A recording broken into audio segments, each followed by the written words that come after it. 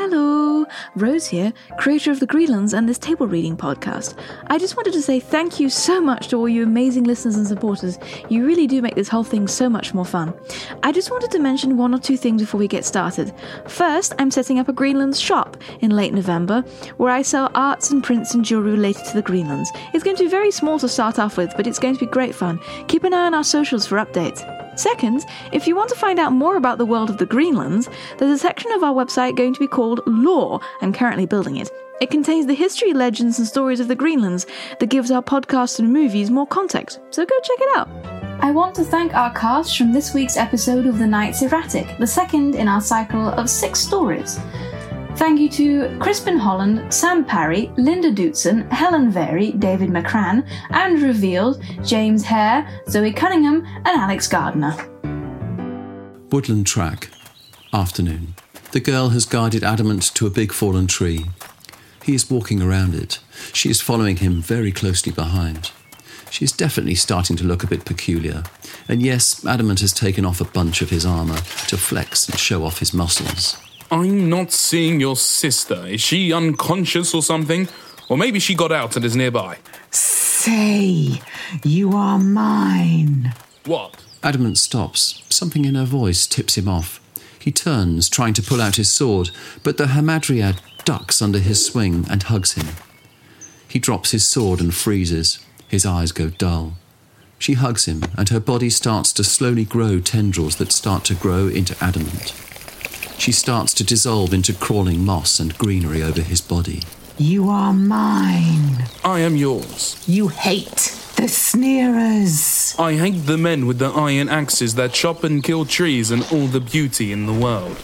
You will go back and kill them. Now! Her face by now has become like a hideous, gnarled, woody tree face. Her whole mesh and body of livid green sprouts now enters Adamant's body at speed and vanishes. Adamant stands still for a second and then slowly picks up his gloves and puts them on. Then he slowly picks up his sword and swings it a few times. Making a few false starts, he strides towards his horse, who now really doesn't like him, and rides off back down the path they came. Woodland track. Afternoon. Adamant slows to a trot and then stops at the junction where he left his comrades before. He looks around like a zombie, sees the other track down which the squires have gone, gives a starey, mad half-smile, and then kicks his horse off into a canter along that track. Adamant sees his friends ahead and canters up to join them, slowing to a walk as he comes up to them. We notice that Morag has an axe as part of his gear. We see the world through Adamant's eyes for a second, and we see the iron on their roads and armour distorting the world around them. Morag and Quinn both look around and smile at him. So, it wasn't bandits then? Adamant shakes his head, and Morag points ahead at a stream running through the glade area. Let's feed the horses. They ride over in the direction of the glade. Woodland by a stream. Afternoon. The squires dismount and let their horses graze while they get their canteens out to fill with water. Quinn collects the other two's canteens. Here, give me yours. I'll fill them all. Oh, thanks. He and then Adamant hands his canteen over to Quinn, who goes down to the stream. Morag sits and then lies down on his back with his eyes closed to sun himself. He sighs in contentment to be off horseback. Adamant remains standing, glaring at him, which Morag hasn't noticed. So, you realize she hadn't walked 20 miles in unblemished silk slippers then? Adamant does not respond. Quinn said she was probably a giant mushroom spirit that wanted to eat you or something. All creatures have to eat. What's the death of one man if it means saving the lives of many? Morag arises and half reclines on his elbows and looks inquiringly at Adamant. You humans take lives so easily. Only just now you killed 2 men and let their blood pour into the brown earth for no reason. Yet you were not punished. Yet, is it bad when a spirit seeks to save itself? Morag sits up, fully staring at Adamant. He glances to Quinn, who doesn't seem to have noticed. Adamant puts his arms on his hips and sneeringly leans forward. You are nothing more than a mindless animal. Morag's face shuts down and is starting to show the weird blank look he had when he killed the other men. What? You walk around pretending to be a master of this world and a prince with your iron axes. You say you have morals and justice, but really deep down you are nothing of the sort. Morag squares up to Adamant, who is still grinning. You are just a murderer, like the rest. You kill senselessly, and then expect that you will not be punished. Oh yeah, and you are the one to punish me? Oh yes, my little woodworm. I will start with you, and then reduce all of you murderers to ash. Morag swings at him violently with his sword, but Adamant blocks it with his arm and pulls his own sword out. Adamant doesn't seem to notice the injury on his arm. Quinn, shocked by the sound of swords, turns. Quinn rushes back to the other two men, seeing them fight. He notices that Adamant has leaves wrapping up his arm that has been injured and is moving like a puppet. Oi! What the hell are you two doing? He tries to run in between them, but Adamant almost cuts him in half with a sword. Quinn only avoids injury by rolling. He sees that Adamant's eyes are completely black. Adamant is a pretty good fighter, well trained, and also seems to not notice injuries. But Morag is bigger, stronger, and is more experienced. He has already caused Adamant quite a lot of damage. The blood mingling with leaves as the Hammer Dryad tries to patch up his injuries. Quinn tries to grab Morag. Adamant manages to kick Morag down, and with the Hammer Dryad power boost, kicks Morag across the clearing. Morag lands heavily against a tree, winded. Quinn scrambles to him. For Etty's sake, stop it! That's not Adamant! Morag's blank expression becomes more human when he hears the terror in Quinn's voice. It looks like him. Don't be stupid, he just kicked you 5 meters. Adamant can't do that. That woman must really have been a spirit. Did you piss her off or something? Don't ask me. Adamant is upon him. He swings his sword, and Morag and Quinn roll out of the way. Okay. How do you beat the spirit? Iron. And keep him away from trees. If it's a spirit, it can probably use the trees to fix itself, or something. Adamant again swings at them both. Morag blocks the blow and kicks the injured Adamant away. What kind of iron? Quinn looks around desperately and sees the chainmail hanging out of Morag's bag. Distract it. I'm going to use our chainmail. How do I do that? I don't know. What pisses off trees? Quinn takes off across the clearing towards the bags.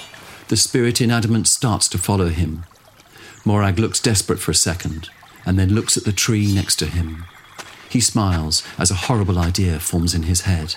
Oi, you walking vegetable! You want a senseless murder? He swings his sword at a tree, cutting into it. The Hammer Dryad screams in rage. Oh, don't like that, do we? He swings at a bunch of bushes, cutting them, and attacks another tree. Stop it, you filthy, worthless creature! Adamant lunges at Morag, who manages to fight him off. Meanwhile, we see Quinn run up to the bags and grab the chainmails. He grabs his own too, and after a split second, grabs a helmet. He turns and runs back towards where Adamant and Morag are fighting, and grabs Adamant with the chainmail. Adamant screams. Quinn slams the iron helmet on his head. Adamant is flaming desperately. Morag knocks the sword out of his and tackles him.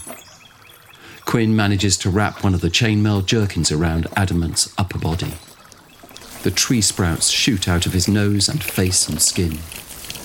The Hammer Dryad rips itself out of Adamant, trying to get away from the iron. It manages to drag itself away from them, but Quinn grabs Adamant's sword and decapitates it.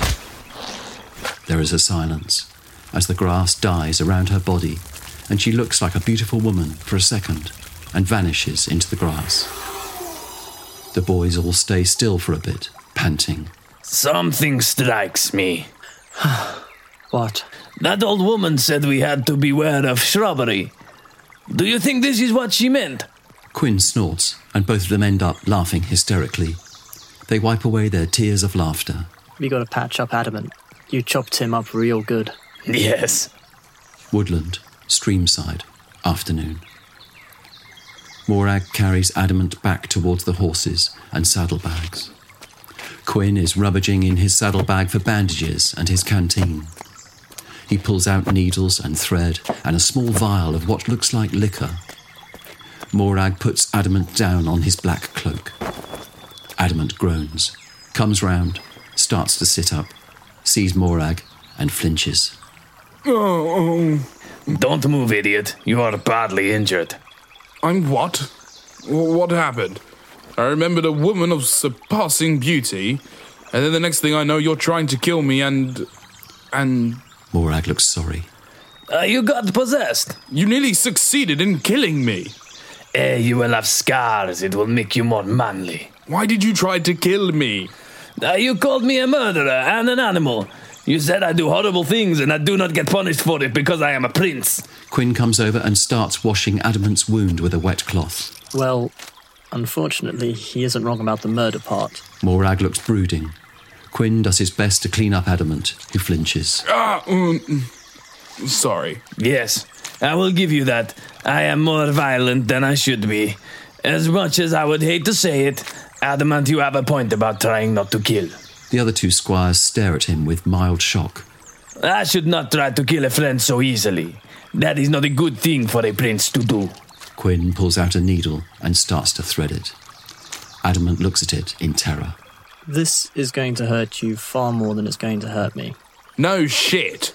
Morag laughs and then reaches into his saddlebag and pulls out a small vial. Drink this. It is the finest fire whiskey made in the endless winter nights in the mountains of my country. Drink enough of this and you won't notice anything. Adamant grabs it and knocks it back. He makes a face and gives the bottle back to Morag. Tastes a bit... He is immediately knocked out and starts snoring. Morag grins at Quinn. Remind me to never go drinking with your people. Quinn sets about trying to patch up Adamant. Morag looks away and stares blankly ahead. We realise that he is also injured. Cottage, living room, evening. The squires knock and are given entry by a peasant. Edrold's cottage. They offer money for the night and are given hot stew. Adamant is still very groggy and is half carried by Morag. They eat in silence, and as Quinn is looking after Adamant, Morag quietly patches himself up. When he is done, the two younger squires are asleep by the fire. Morag smiles slightly, wraps himself up in his cloak, and falls asleep in an uncomfortable chair. But Adamant moves in and out of sleep, exhausted and half delirious. He dreams of slowly falling asleep in a field as the leaves crawl all over him and drag him down into the earth. Adamant also dreams of Morag furiously attacking him. These scenes become mixed up with each other. He also dreams of screaming people burning buildings. He dreams of himself as a child with adults walking around him, ignoring him. Cottage, outside the front. Morning. Quinn is already half-stripped and washing in a half-barrel tub of cold water, and Morag is also now stripping, in his turn. Adamant still asleep? I left him sleeping as he was tossing and turning when I went out for a whiz in the night. The front door opens and Edrold comes out. Good morning, masters. Sorry, I was just chopping wood out the back after checking on our invalid. You all right? Well, there does seem to be a fever, which means there's infection. Have you tinctures, Master Edrold? No, but I would have you fetch me old woman's bonnet, flowers thereof, and also dago lily, the roots please. Oh, and get me some staghorn moss, that might help. Morag splashes himself. We'll be off for them, straight away. I'll have a midday meal ready for you when you return. You'll have quite a few miles around looking for that moss, my masters, and you'll have to be on foot to look close, of course. Edrold returns inside. The squires throw on their jerkins, and Quinn gets a cloth bag from one of his saddlebags just outside the door. Quinn and Morag set off into the nearby wood. Morag and Quinn are walking along a path, looking at the undergrowth. Now, Old Woman's bonnet is quite small, white blossom. My grandmother was a wart woman, so I'm used to spotting plants, of course. Morag points. What, like that one over there? Morag goes to pick it. They resume their walk with their eyes down. Morag suddenly points. And isn't that a dago lily? Morag dives down and picks it. He holds it in front of Quinn. Oh, yes, it is. Look. Cottage, bedroom, morning. Adam is still tossing and turning while muttering to himself. Edrold is just leaving the room quietly. Wood, morning. Quinn and Morag are still walking. After a while, Morag speaks out.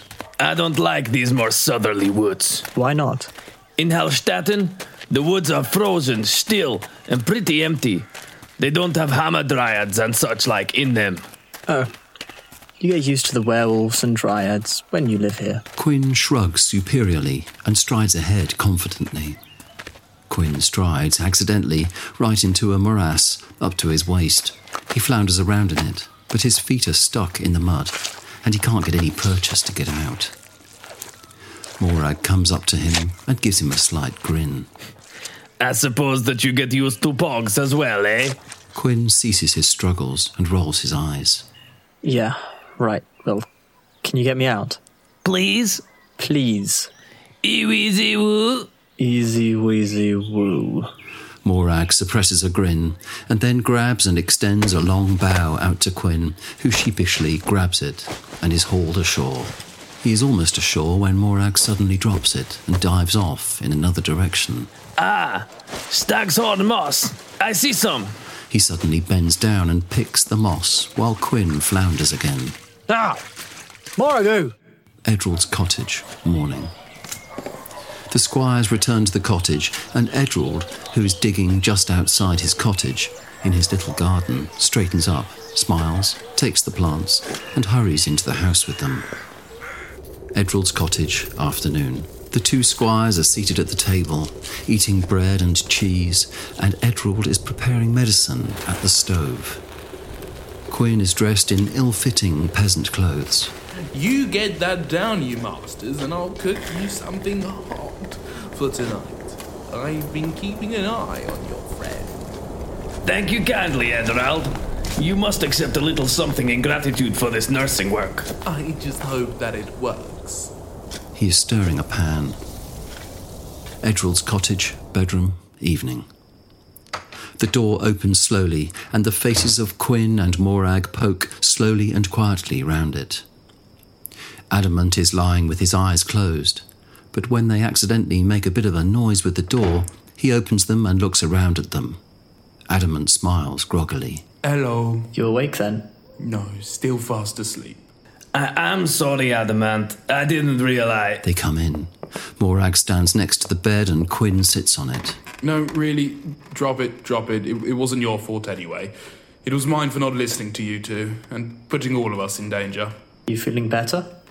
Well, I don't have hamadryads turning into dragons and eating my horse as I'm laying here, so I suppose that's a sign my brain is working again. We're just going to have supper. You want some chitterlings with blood pudding? Adamant smiles sicklily. Just a little soup would be. Quinn stands up. I'll see what he's got. You get better. Yeah, I'm trying. Morag and Quinn go out. Edrold's cottage, evening. Morag, Quinn and Edrold have just finished their supper and are seated by the fire drinking their beer. So, how do you fare, Master Edrold? Being so far from habitation. Well, I'm lucky, really. I'm a hermit by choice and prefer solitude. However, I need some sort of income, so paying quests and people who visit me to consult me regarding their ailments means that I have a little to live on. How lucky we were to alight on your home, then. Where do you travel to, masters? Morag gets up, takes the dirty plates over to the washing bowl on a side table. He pours some water into the bowl and desultorily washes up. We go to take our spiritual tests at the convent of the Sisters of the Sun. Edrold looks pleased. Oh, dear Mother Euphemia and her priestesses. Do you know them, then? Indeed I do. In fact, I will ask if you would kindly take an old book of mine back to them, as I borrowed it last year. Certainly, Sirrah. Edrold gets up. Good. Then I will give it to you when I wake you in the morning. I wish you a good night, masters. Good night, Edrold. The old man takes a candle, lights it from the table ones, and goes into the other bedroom. The boys drag out palliaces from next to the wall, wrap their cloaks around them, and bed down on the floor. Good night, Queen. That was an episode of The Knights Erratic from the Greenlands Presents. I'd like to thank our amazing editors Adam Finn and Matthew McGuinness for bringing this podcast to life. If you want more information about our shop and our world, check out www.the-greenlands.com. the-greenlands.com, or check us out on Instagram and Facebook underneath The Greenlands, or variations of it. Love y'all, thank you very much.